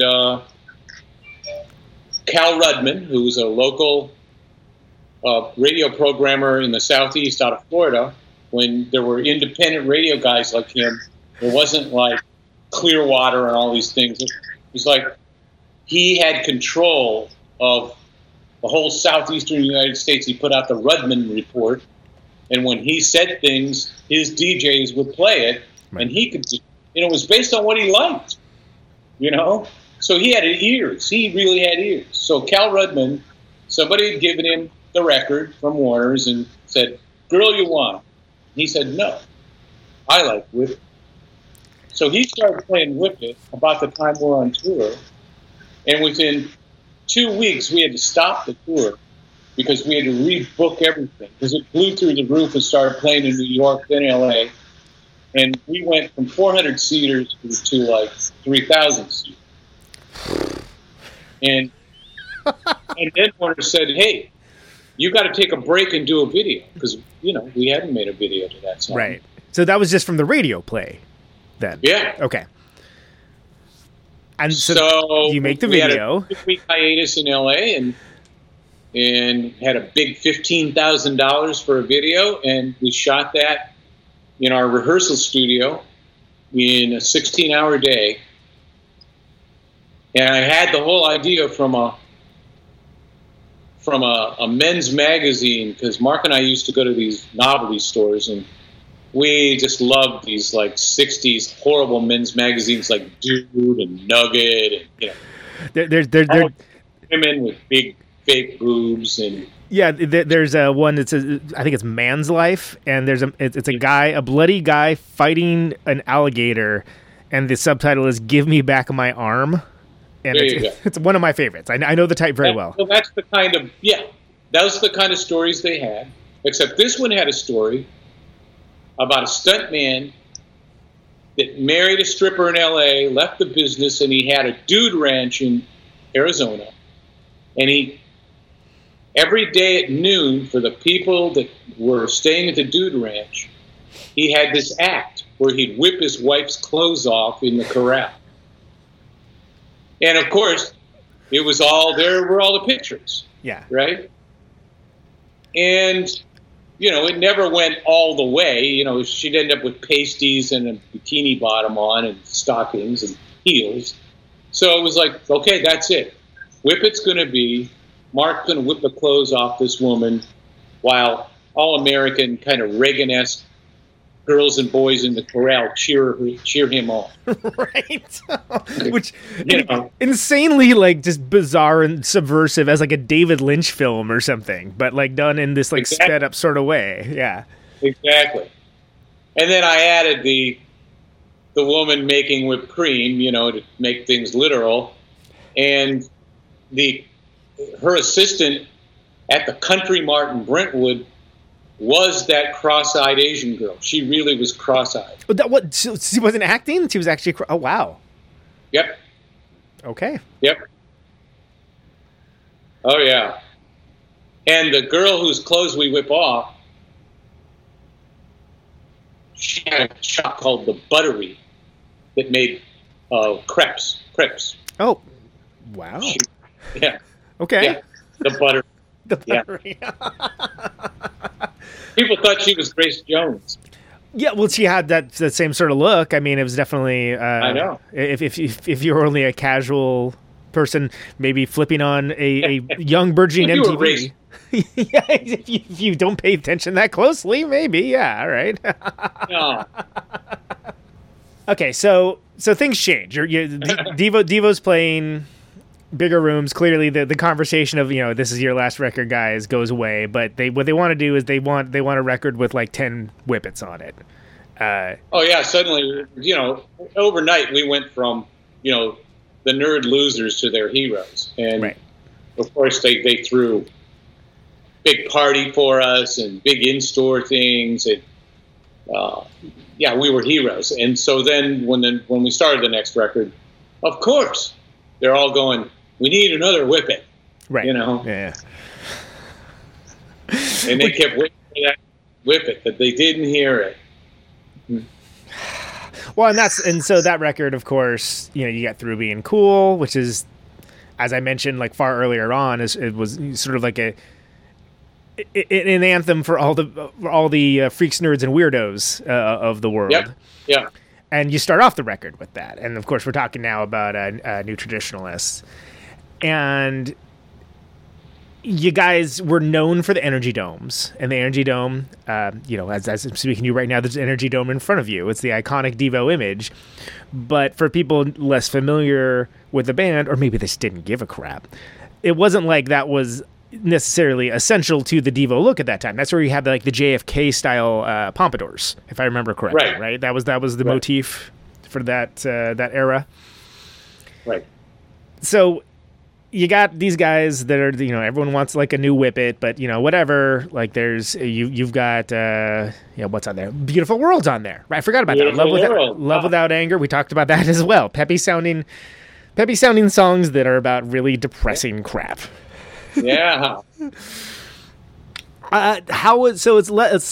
obviously is less successful than Freedom of Choice, but you move forward with your own vision and with the technology that you want. What changes with New Traditionalists? Like being like a band with a quote unquote hit at that time. Well, what changes? We were putting on an elaborate show with synchronized treadmills in this kind of like fast food Greek restaurant set that came apart and became a 2-level thing that we would come out and do the encore, and we would be up. Mark and I would be up on an 8-foot riser after the facade of the temple was stripped away. Wow. It was very elaborate, and rear projection film. And people were going nuts. These were big shows. And we were playing places like the Universal Amphitheater. Yeah. So you're putting on a big show in the grand tradition of like the big rock and roll show, but doing it the Devo way. But the Devo way, it's not. Yeah, we're using theatrical lighting. We're using props that could have been in a stage play. We were doing the things we had always wanted to do, or at least a little bit of them, that we could never do. And that was exciting to us. It was thrilling to do this show. And people loved it. They were standing up from song one and never sat down. We were playing theaters, like with seats, proscenium arch stages, because of the kind of show we were doing. Right. And was that, let's see, I'm trying to place it. Is that around the same time that you guys did Letterman, or was that was earlier? I don't think we did Letterman yet at that point. We had done, of course, Saturday Night Live, Fridays, Mike Douglas. Fridays, Jesus, yeah. Merv Griffin. Oh, God. What was the one with the Wolfman Jack was the MC on? Oh. Came on Saturday night, I think, or Friday night. Don Kirshner. Don Kirshner's something. Whatever. Something. Yeah. And Wolfman Jack would be the MC. Yeah, we did that. And the Midnight Special. Oh, yeah, that's it. Jesus. We did that. That was a long way to go for the Midnight Special. I know. Sorry about that. And we did the guy, the famous guy that was still around from American Bandstand. He never went away. The guy that never aged until he suddenly looked. Until he did. From 30, he looked 80. Until the pact with the devil ran out and he aged 90 years in the course of a day. Right. Yeah. The picture of Dorian Gray, yeah. Mr. Dick Clark, Dick Clark. We did him. Yep. Yeah, he didn't know what to make of us. That really freaked him out. But I don't think we did Letterman until we did That's Good and Peekaboo on Oh No, It's Devo. A much misunderstood record that I think actually has fantastic songs. And I love that record. I think the most underappreciated Devo record. So can you speak to the creation of that and where the band was at the time there? Because if I remember right, there was like a video for a bunch of them that were kind of like strewn together as well. That was the whole concept there was to try to seamlessly merge what our videos would look like with our live show. Right, like the overall presentation, right. Yeah, if you saw a Devo video, that's what you were going to see when you went to the show. Because what we had done is we had shot all the backgrounds to the full song, but we had taken the sequencer line tracks and click tracks at the same time of putting down a mix onto a second machine so that our films would sync up to just the click tracks. So now when we played live to the sequencers, right, it looked like the video because you were watching the video behind us totally in sync with characters singing, with everything totally in sync with the music. And it was on a screen that was 17 by 25 feet, and people were, they were shitting their pants. It was fantastic. And the songs were dark. I mean, that was a cocaine. I can hear it, yeah. I especially love Peekaboo. That's one of my favorite songs ever. Yeah, Peekaboo, you said? Oh, yeah. Yeah. That's an all-timer for me. Wasn't there a song that like was partially John Hinckley lyrics? Well, That's Good. Oh, I Desire. Yes. Desire. Mm-hmm. Yeah. Yes, the first two verses are from Hinckley's poem to Jodie Foster. Jodie Foster. Yeah. That's pretty dark. Well, we had to get her permission. Was she cool with it? She came obviously it made it on there, but like what was how did that conversation go? Well, she was very uptight when she came and wanted to know why in the hell we wanted to do that. Yeah. And we said, well, listen to the third verse. We're putting him down for what he did, for what he said to you. We're telling the world that he's a dangerous psycho, which the third verse does tell you that. Right. And personally, if he hadn't tried to kill Reagan, which I'm sorry he missed, but if he hadn't tried to kill Reagan, I think the poetry was good crazy man poetry. I mean, I pledge allegiance to the fact that your love is all that matters. Come on. Yeah. That's good psychos. That's rock solid psycho lyricism, to be sure. Oh my God. Yeah. I mean, his lyrics that we used are excellent. So there's a period where, there's Shout and Total Devo, and since I want to value your time and I want to make the best use of it, I don't necessarily want to belabor each of those records. I am utterly fascinated and legitimately love the Something for Everybody record. I love Something for Everybody. That was a return to form. Well, I know I already said that the most underrated record is Oh No, It's Devo, and I'll stand by that assessment, but I think the second most underrated is definitely that one. And I love the concept. Never even got, like, Warner's failed to bring that to market. It didn't even get a chance. It didn't get a chance. And I love like little things like, oh, the focus group says that people find blue to be a more soothing color, so we changed energy domes to blue. Yeah. And the fact that it's brick wall mastered too. It's like mastered like modern stuff. Like and it's That's right. It's a good commitment to the bit, as I mentioned earlier. That it's like for those that it's like a nice. We went all the way. Yeah. We went all the way, and we were sending up modern marketing on purpose. You allowed people to vote on the track listing, if I remember correctly. Yeah. Yeah. I find that record to be fantastic, and I'm enjoy playing it for people because a lot of people just missed them completely, or they weren't aware of it, but it was somehow incredibly Devo, but also of its time at the same time at the same place. There's songs on there that I just love. I mean, I love "Don't Shoot, I'm a Man." I love "Fresh." Yep. I love "Please, Baby, Please." Yep. And then, if you thought "Beautiful World" was dark, folks, then there's "No Place Like Home." It makes "Beautiful World" seem like a warm-up act. Yeah, it's pretty. It's good, man. That's a good record that doesn't get its due, and I'm not going to say that's going to be people's key takeaway from this, but I'm saying it right now. Pay attention to that record because it's good.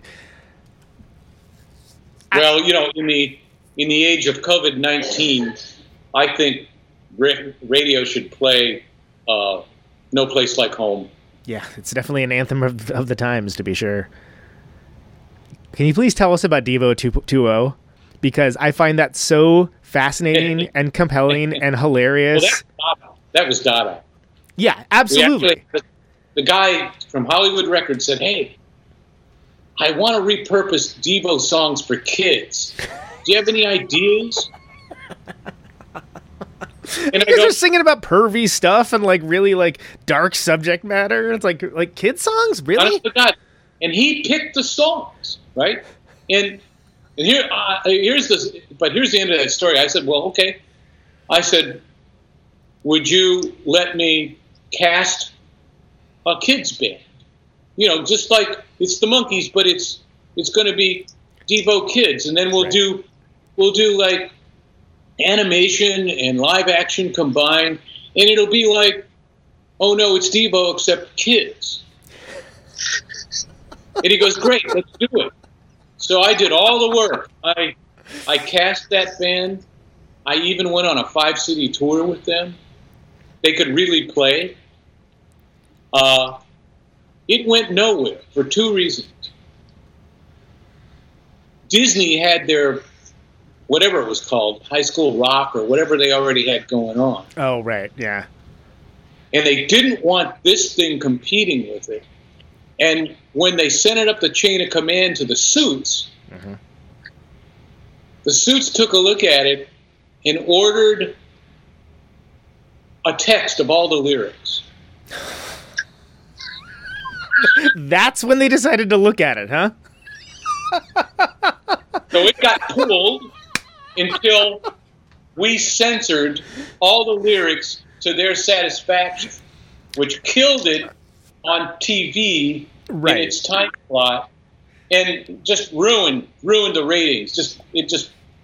They basically sabotaged the whole thing. But my favorite was when they go, our biggest problem here. They had so many problems. Yeah, I was going to say, where to begin? They had a problem with "That's Good." This lyric here: "Life's a bee without a buzz. It's going great till you get stung." We know what that means, man. They're talking about a drug deal there.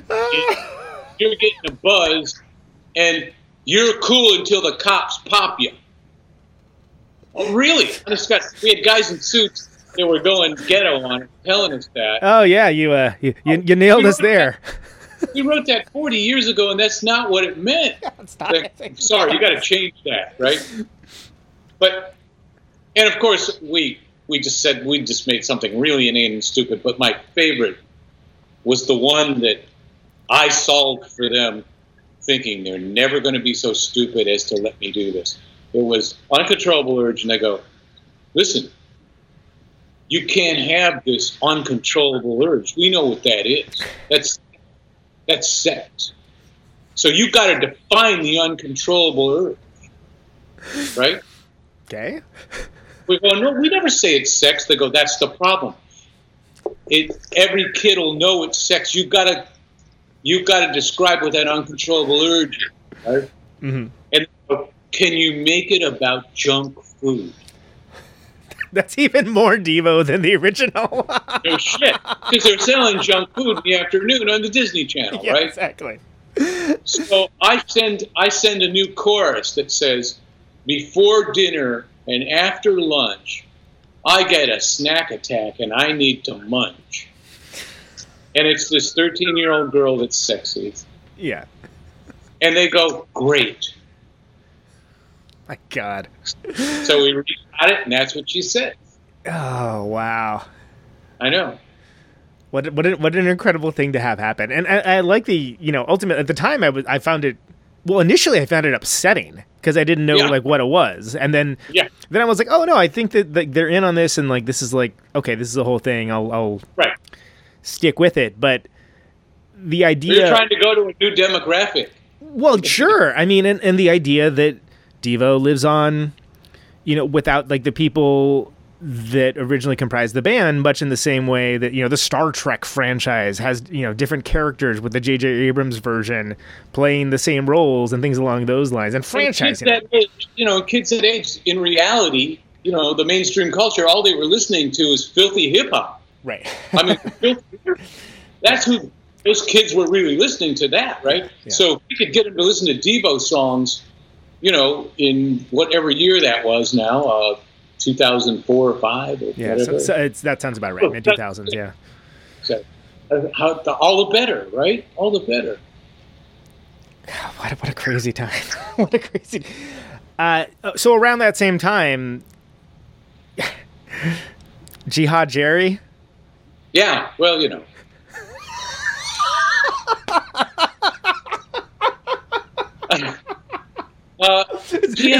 that the sum takeaway? Is well,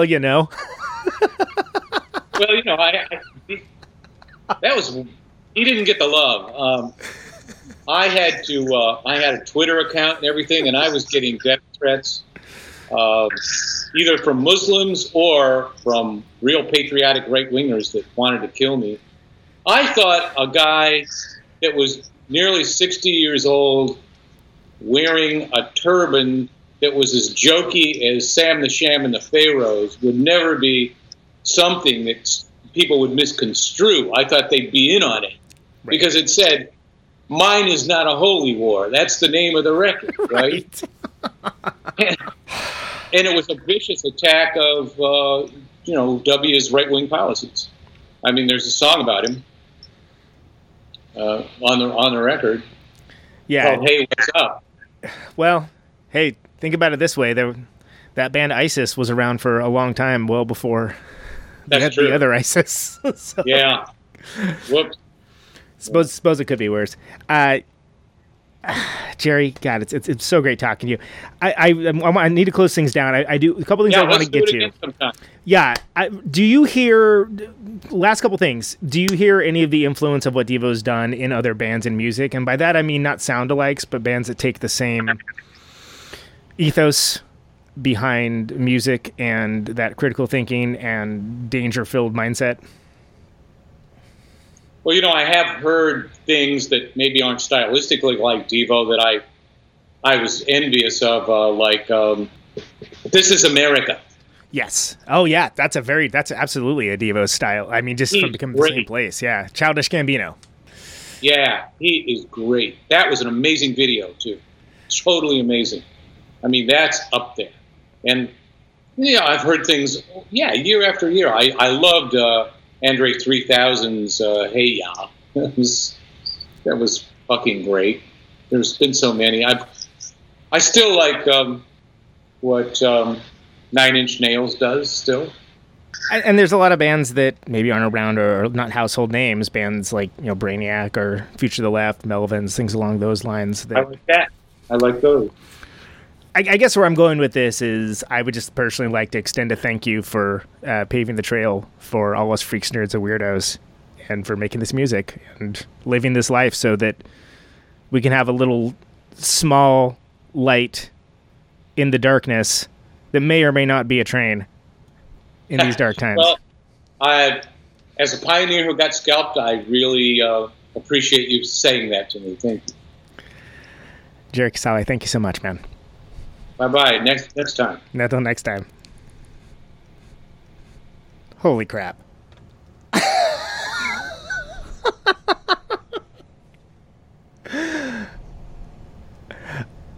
I hope you guys enjoyed that half as much as I did.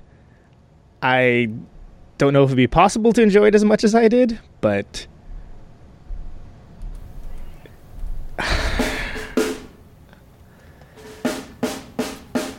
is this thing on? It's rare that I'm speechless. You all know that.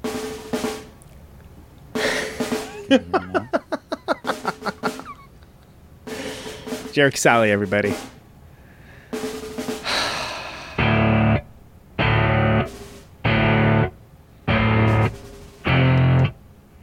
Well, you know.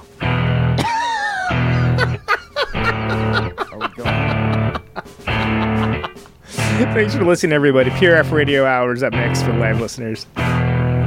This is Conan Neutron's Protonic Reversal. That was Jerry Casale. Oh, my God. Test. RadioNeutron.com for the archives.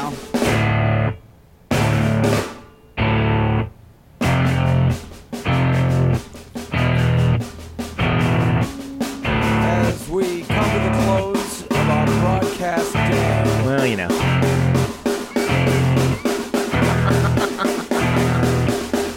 This is my farewell transmission.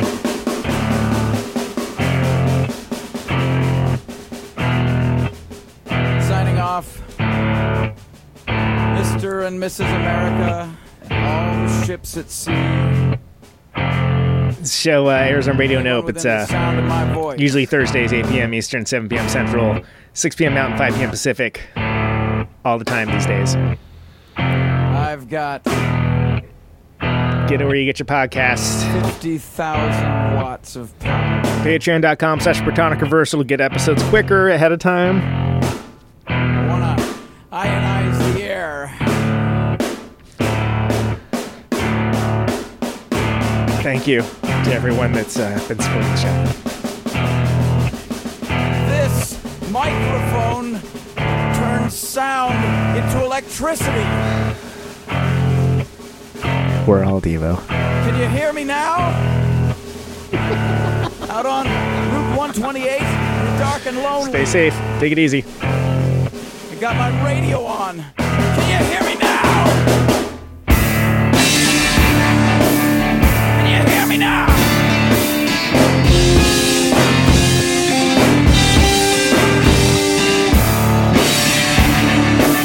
Can you hear me now?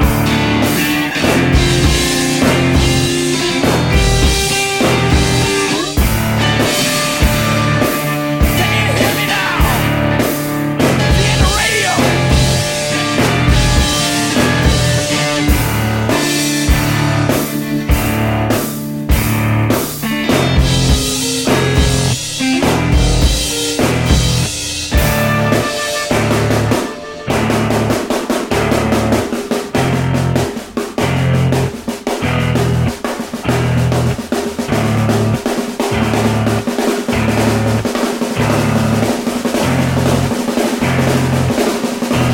And that snare drum and that drum roll means we've got a winner.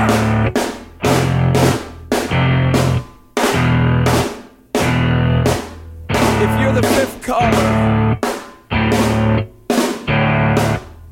or any caller at all,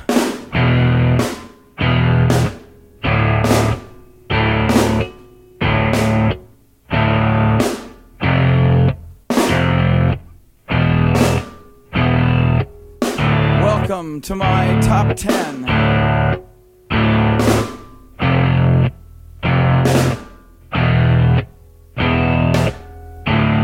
I'd like to thank our sponsor.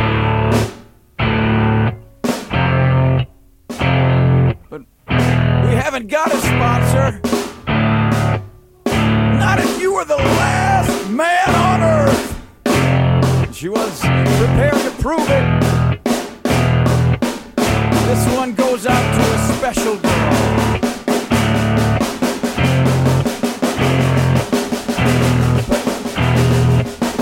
But there is no special girl.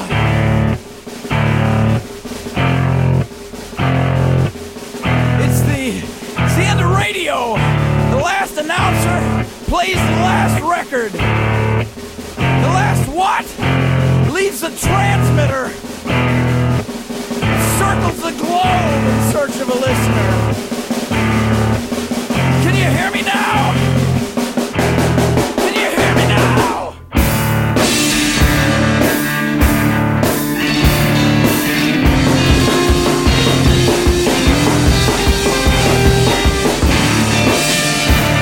Can you hear me now?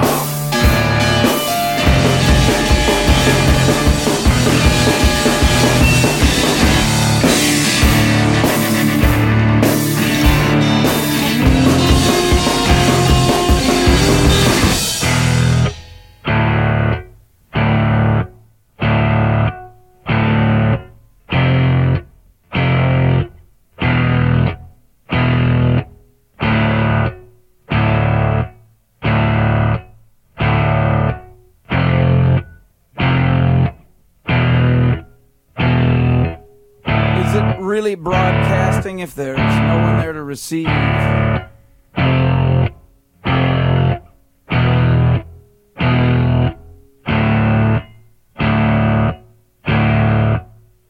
the end of radio. As we come to the close of our broadcast day,